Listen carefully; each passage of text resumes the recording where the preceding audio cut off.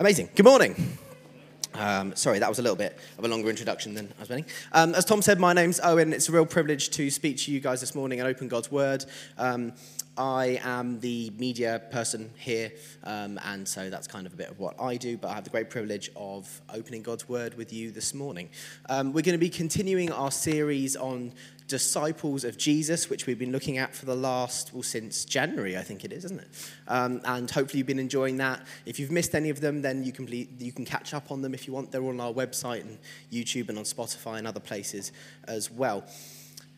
When I speak this morning, a lot of what I say, you might think is a bit of a repeat. You might have heard of it sort of before. And in some ways, that's not a bad thing. And that's because I genuinely believe that the Spirit leads and prepares. And I really think this morning, when I speak, a lot of the things that I say, you'll go, oh, well, that was said in a word or that was said in a passage earlier. And also throughout the series. So hopefully that's a positive thing because I'm not saying heresy.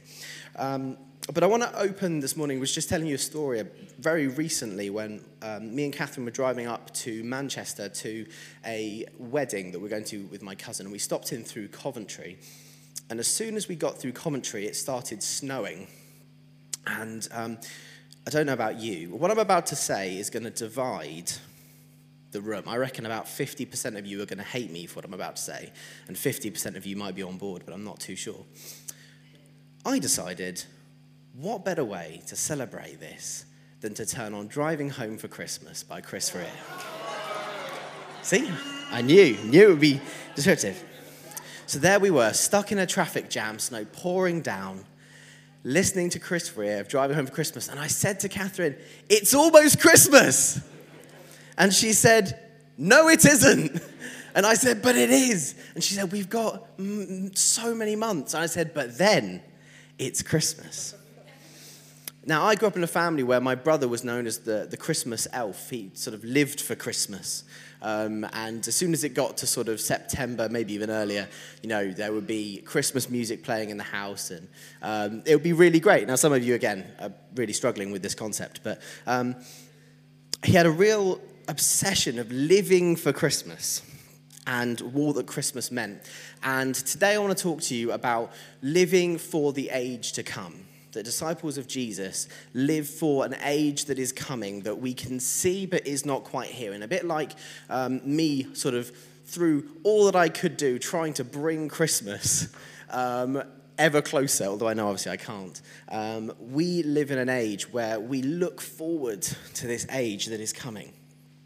And to do that, we're just going to look at a passage in Matthew. So if you could all turn with me to Matthew 19, and we're going to be starting at verse 23. The background to this story is a rich man or a leader comes to Jesus and says, what must I do? What must I do to enter the kingdom of heaven? What good things must I do?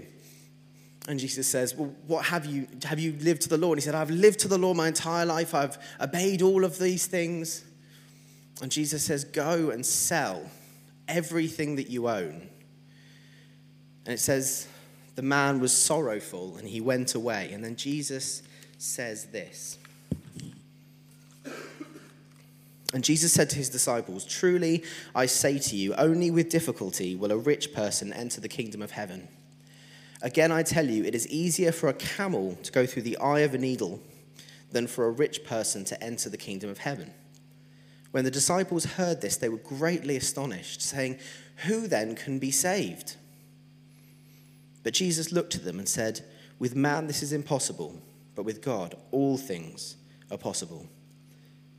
Then Peter said in reply, see, we have left everything and followed you. What then will we have? Jesus said to them, truly I say to you, in the new world, when the Son of Man will sit on his glorious throne, you who have followed me will also sit on 12 thrones, judging the 12 tribes of Israel. And everyone who has left houses or brothers or sisters or fathers or mothers or children or land, for my sake, will receive 100-fold and will inherit eternal life. But many who are first will be last, and the last first. Amazing. I want to speak this morning on 3 points, which are hopefully quite simple, but very complex in other ways because they are all about this age that is coming. And the first is that all of us are investing somewhere. As we live our lives, all of us are investing somewhere that will affect how we relate to the age to come. There is an age coming, whether we like it or not, and all that we're doing in this age will affect that. We are investing somewhere. Secondly, what does this age look like? And then thirdly, I just want to ask a question. Are you investing into the right place and into the right things? So let's go with point number one. All of us are investing somewhere. Now, currently, me and Catherine are in the joyful position of renting. And I don't know how many people are renting, but we're getting to that point where we're thinking, renting or possibly buying somewhere. And all of that is very difficult and has caused a lot of heartache. And a lot of you know the housing market and know that it's not easy. But what I've discovered is that just life is about investing. Life is about investing in the future, one way or another. The decisions that you make will have ripple-on effects for the future. So what me and Catherine decide to do now will have future ramifications, and the decisions we make now will affect the future. And we have been really prayerfully considering that recently, and it's really been on my heart when I've been looking at this passage about this rich young man, because it says, in the bit before the passage we read, it says, the rich man went away sorrowful because he had great possessions or many possessions. The young man didn't want to lose what he had invested in this world. He was rich and wealthy, and the thought of giving all that up really deeply troubled him.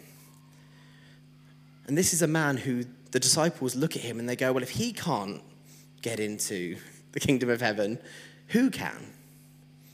But Jesus sees that for this man, his personal identity on this earth was swept up in his wealth, his power, his sense of meaning on this life was all grounded in the things that he had invested in this world. And because of that, it was really difficult for him to grasp hold onto Jesus and to let go of everything. He didn't know it, but he had invested in this world. And it wasn't until Jesus showed him and he had to make that decision that he realized he was too invested in this world and he didn't let go. It's a real challenge to us today. Don't get to that point. Don't get to that point. So throughout all of today, I'm going to be talking about this age that is coming, which we're all going to be a part of one way or another. All of us will live for eternity, but it will look different depending on what we invest in this world. Jesus gives this man an opportunity to see this, that his religiosity, his pomp and ceremony, all of his money, they're not hard currency in the kingdom of God. It's those who give all that they have, those that have left their houses, their brothers, their sisters, their mothers, their fathers, their children, their lands, all those things that were naturally theirs to inherit in this earth, in this world. That's the currency of investment for the age to come. It's looking beyond what is finite and looking forward to the eternal and the infinite, which is so challenging. I know that, hands up if you've ever heard of the marshmallow test with kids. Right? Yeah, and that sense of if you leave a child in the room and you just say, here's a marshmallow on a plate and you can eat it now, or you can have 2 marshmallows or 3 marshmallows later. Invariably, a lot of kids will eat the one marshmallow because it's finite. It's what's in front of them. They can see it. Sometimes we live like that, and we try and grasp hold of everything that's in front of us because we can't see beyond that. And that's what this man was living like. His investment was that marshmallow then, when he could have had many marshmallows later, and I'm going to talk about that now. It's like me and Catherine. To rent invests in the here and now. We can't get that back. They don't just give it back to us when we buy a house. Houses invest in the future. You put aside and you work for the future. Now, what I want to say is don't think that I am saying, oh, why don't we all buy houses? Because we know it's difficult. It requires sacrifice. It's not the same for everyone. It looks different. And in the same way, laying stuff down in this life looks different for each one of us. The types of things that we're going to lay down for Jesus are going to be different. And you may think, well, if I had their life, I could do that. I know many people, and specifically in our age now, which says, which is all wrapped up in identity, and says, oh, how you can't lay down your identity, it's who you are. No, Jesus says those parts of your life that are not for me, that you lay down, I ask you to lay them down because you're grasping hold of something better. I'm not saying it's easy, it's painful. And there is pain and uncomfortableness waiting for the age to come. It's difficult to be patient. It's difficult to live your life according to Jesus' laws sometimes. I'm not going to stand here and say I've got it all right, because I haven't, and it would be a lie. It's difficult. It's painful. There is I can only use the phrase dysphoria of the age to come and what is now, and we see part of it now, but we don't see it all. It's okay for it to be painful, and it's okay for the idea of sacrificing and laying down everything for the age to come to make you go, oh, that's difficult. That's okay. You're not a bad Christian for doing that. It's okay. I've heard of it said like an engagement. We're waiting for the wedding. When Jesus died on the cross and rose from the grave, that's like the engagement. It's the seal of the promise. And then we will see the full fulfillment of that one day. And in that engagement time, trust me, it was difficult at points, our engagement. It was tricky. I was impatient. I wanted to get married to Catherine. But I had to go through that time to get to what's the fulfillment of that. I want to come back to that later. But let's look at this age that Jesus gives this man an opportunity to invest in. So what will the age to come look like? Well, Jesus says, truly I say to you, in the new world, when the Son of Man will sit on his glorious throne, you who have followed me will also sit on the 12 thrones, judging the 12 tribes of Israel. So I've got 3 small points in this one. Firstly, that there'll be a new world. The age to come will look like a new creation, a reset, a renewing of the world that is currently fallen, finite, and broken. To quote the song that we're actually going to sing later, there is a day that all creation is waiting for. Jesus will come on the clouds, and the heavens and the earth will be remade. That's the new order, the new earth, the new heaven that we are waiting for, that age to come. And what will that look like? Well, we're not sure fully, but we know that God's word brings some things that reveal parts of it. We know that the kingdom of God was brought when Christ came 2,000 years ago. When he lived on the earth, he died, he rose again. He proclaimed the coming of the kingdom of God. He didn't say, it will come when I come again. This kingdom that's like a mustard seed that is small but grows, or a small amount of yeast that goes into 3 measures of flour. So when we speak about the new heaven and the new earth, we can see a portion of what it will look like, because it looks like Christ crucified. It looks like life in all its fullness. It looks like when the church is being who it's meant to be. When we see the church stepping out in worship and joy of who Christ is. When we see the church being healing in the world, both through supernatural healing and material provision. In all of those ways, we see a small picture of the coming age. And when we get excited about those things on earth, that's amazing, because we're excited that we know that more is coming. But we know there's more, and we read about that often in Revelation. And Revelation is a tricky book. It's apocalyptic writing, which doesn't mean the end of the world. Apocalypse means an unveiling, or an unfolding of things which aren't previously known, and you can't see them without this sort of unveiling. And we need to be careful when we read Revelation that we don't read it as a manual for the end of the world. It's not a step-by-step process or a timeline. It's bad theology and bad biblical interpretation. But we know that in Revelation we see specific writing about the new heavens and the new earth. And we see prophetic overspill, both in Revelation and other apocalyptic writings like Daniel, which we'll look at later, which show things like this. In Revelation 21, it says, "Then I saw a new heaven and a new earth, for the first heaven and the first earth had passed away, and the sea was no more. And I saw the holy city, a new Jerusalem, coming down out of heaven from God, prepared as a bride adorned for her husband." So what will the new heaven and the new earth look like? Well, I've just got some small points from Revelation. Justice will conquer, it says in Revelation 19. The word of God will prevail. Deception will die. The saints will be vindicated. Death will be no more. God will finally and unmistakably be present with his people. Hallelujah indeed.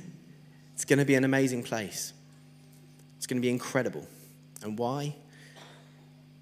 Because the Son of Man will rule and reign. We've spoken about the Son of Man before, and so I'm not going to go into it too much. So that's my second point. The Son of Man will reign. If you want to hear a sermon about the Son of Man and how Jesus is this person, please go to our website. I did a sermon on it in September 2020 in our series, The Uniqueness of Christ. But to summarize, the Son of Man is a name that Jesus uses to describe himself. It's swept up in Old Testament theology and the history of God's people. And Jesus, by calling himself the Son of Man, is declaring that he is the representative and the representation of humanity before God. And so when he lived and died and rose again, he was our representative because he was the Son of Man. But when Jesus speaks of the Son of Man on his throne, the disciples and those around him probably would have been reminded more of Daniel 7. Now, Daniel sees this incredible vision in Daniel 7 of these terrible beasts, each representing an arrogant nation or king. And then there comes this most terrible empire, which has many horns. But then we see that God, who is known as the Ancient of Days, takes his throne and he judges the beast.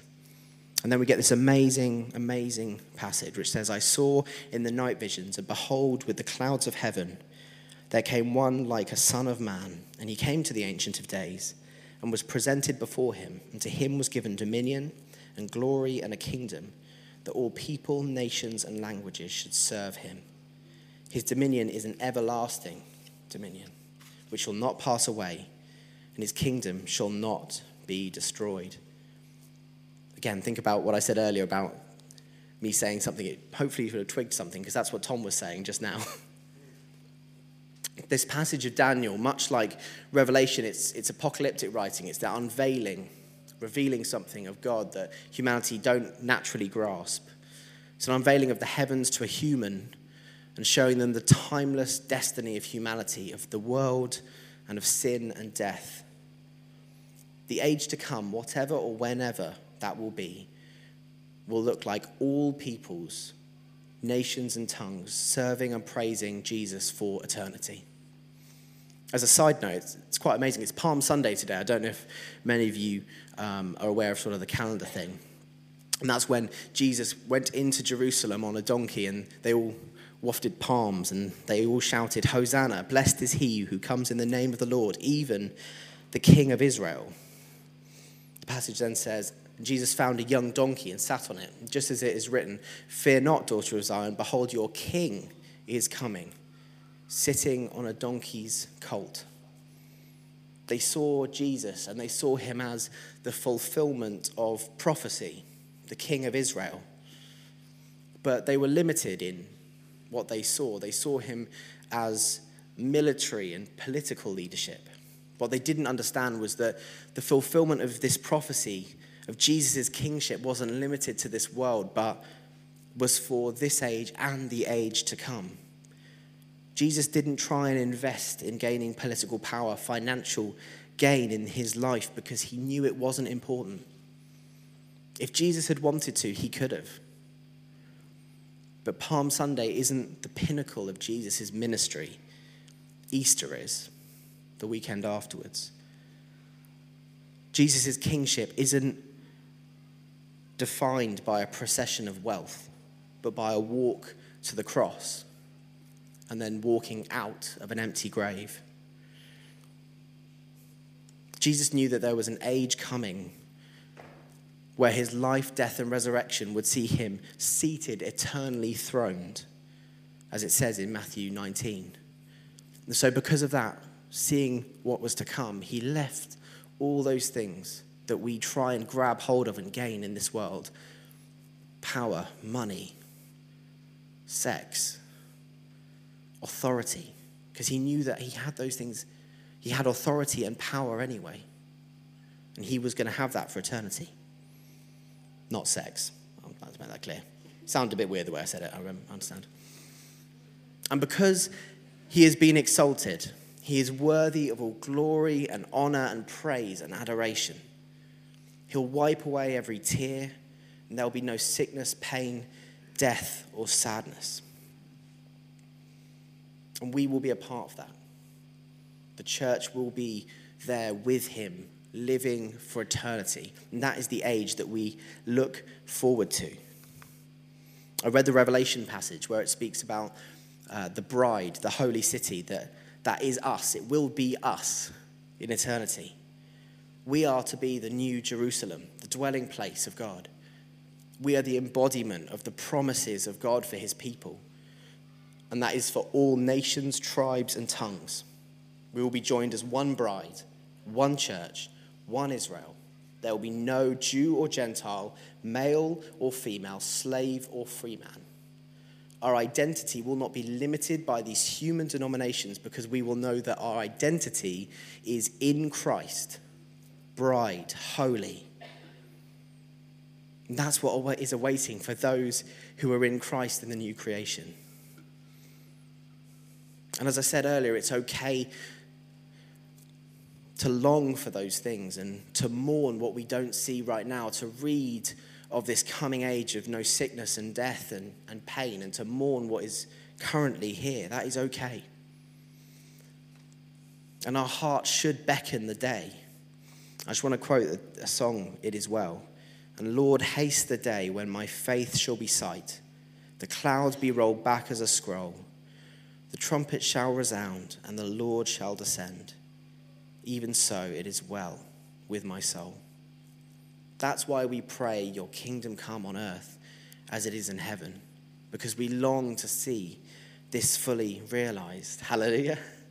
We long to see this day coming where Jesus is enthroned, and we see that for eternity. But my third point, there will be judgment. Romans 14 makes that very clear.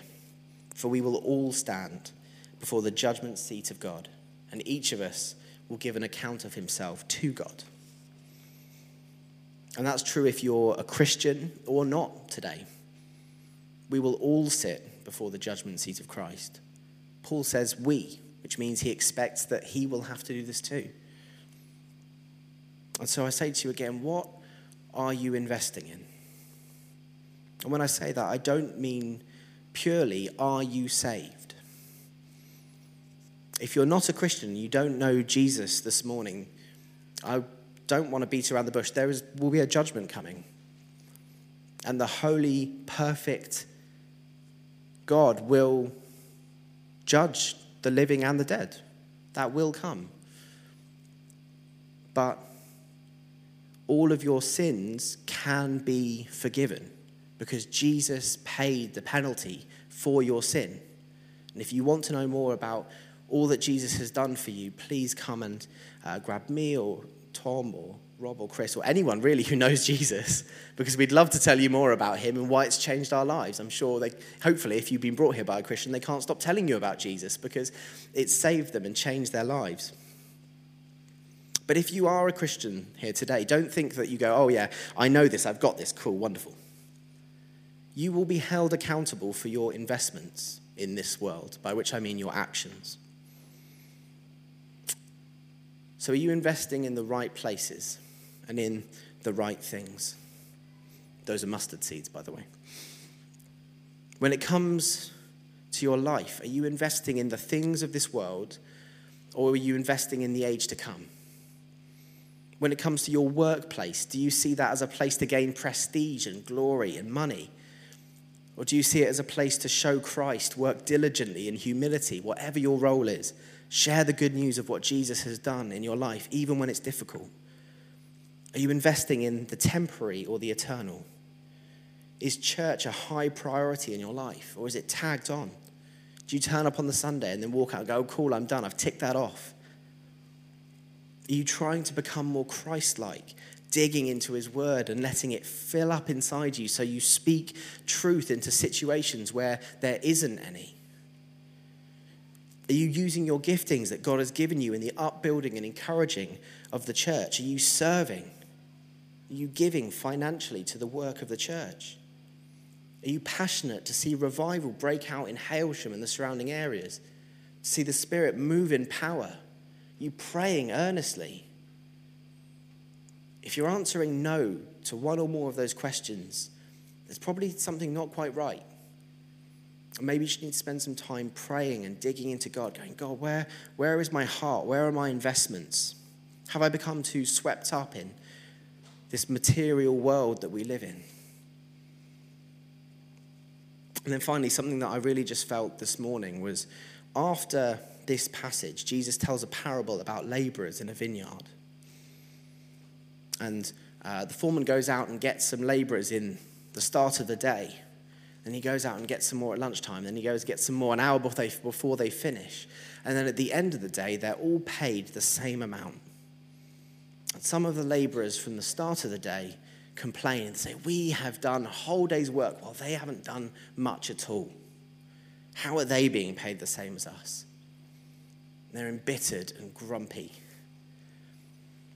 And I just feel that possibly there are some people here today for whom that has snuck into your heart. That actually maybe you've known Jesus for a long time, you've walked with him for a long time, but there's something that's happened in your heart. And there's been an embitterment that's started to creep in. Might be with church specifically. It could be with your own walk with God. It could be with other people's walk with God. And you can't help yourself but judge their walk with God. I just want to say that's not honoring. It is Jesus's money to give out. It is Jesus's mercy and grace. It's not ours. Where are we investing? Are we investing in the life to come, or investing in right now, getting the most we can, that hedonistic lifestyle? I just want to ask the band to come up.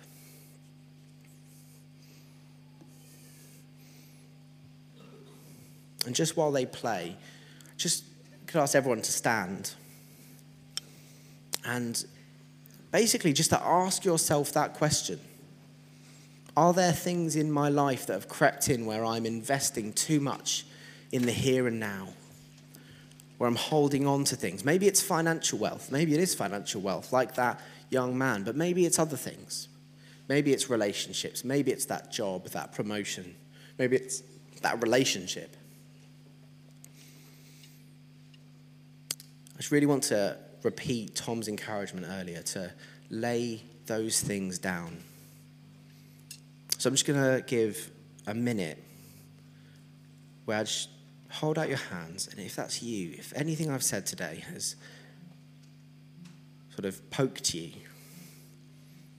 just pray through that with God. He is so gloriously loving and willing to forgive. He wants to be in good relationship with you. He doesn't want you to be held back.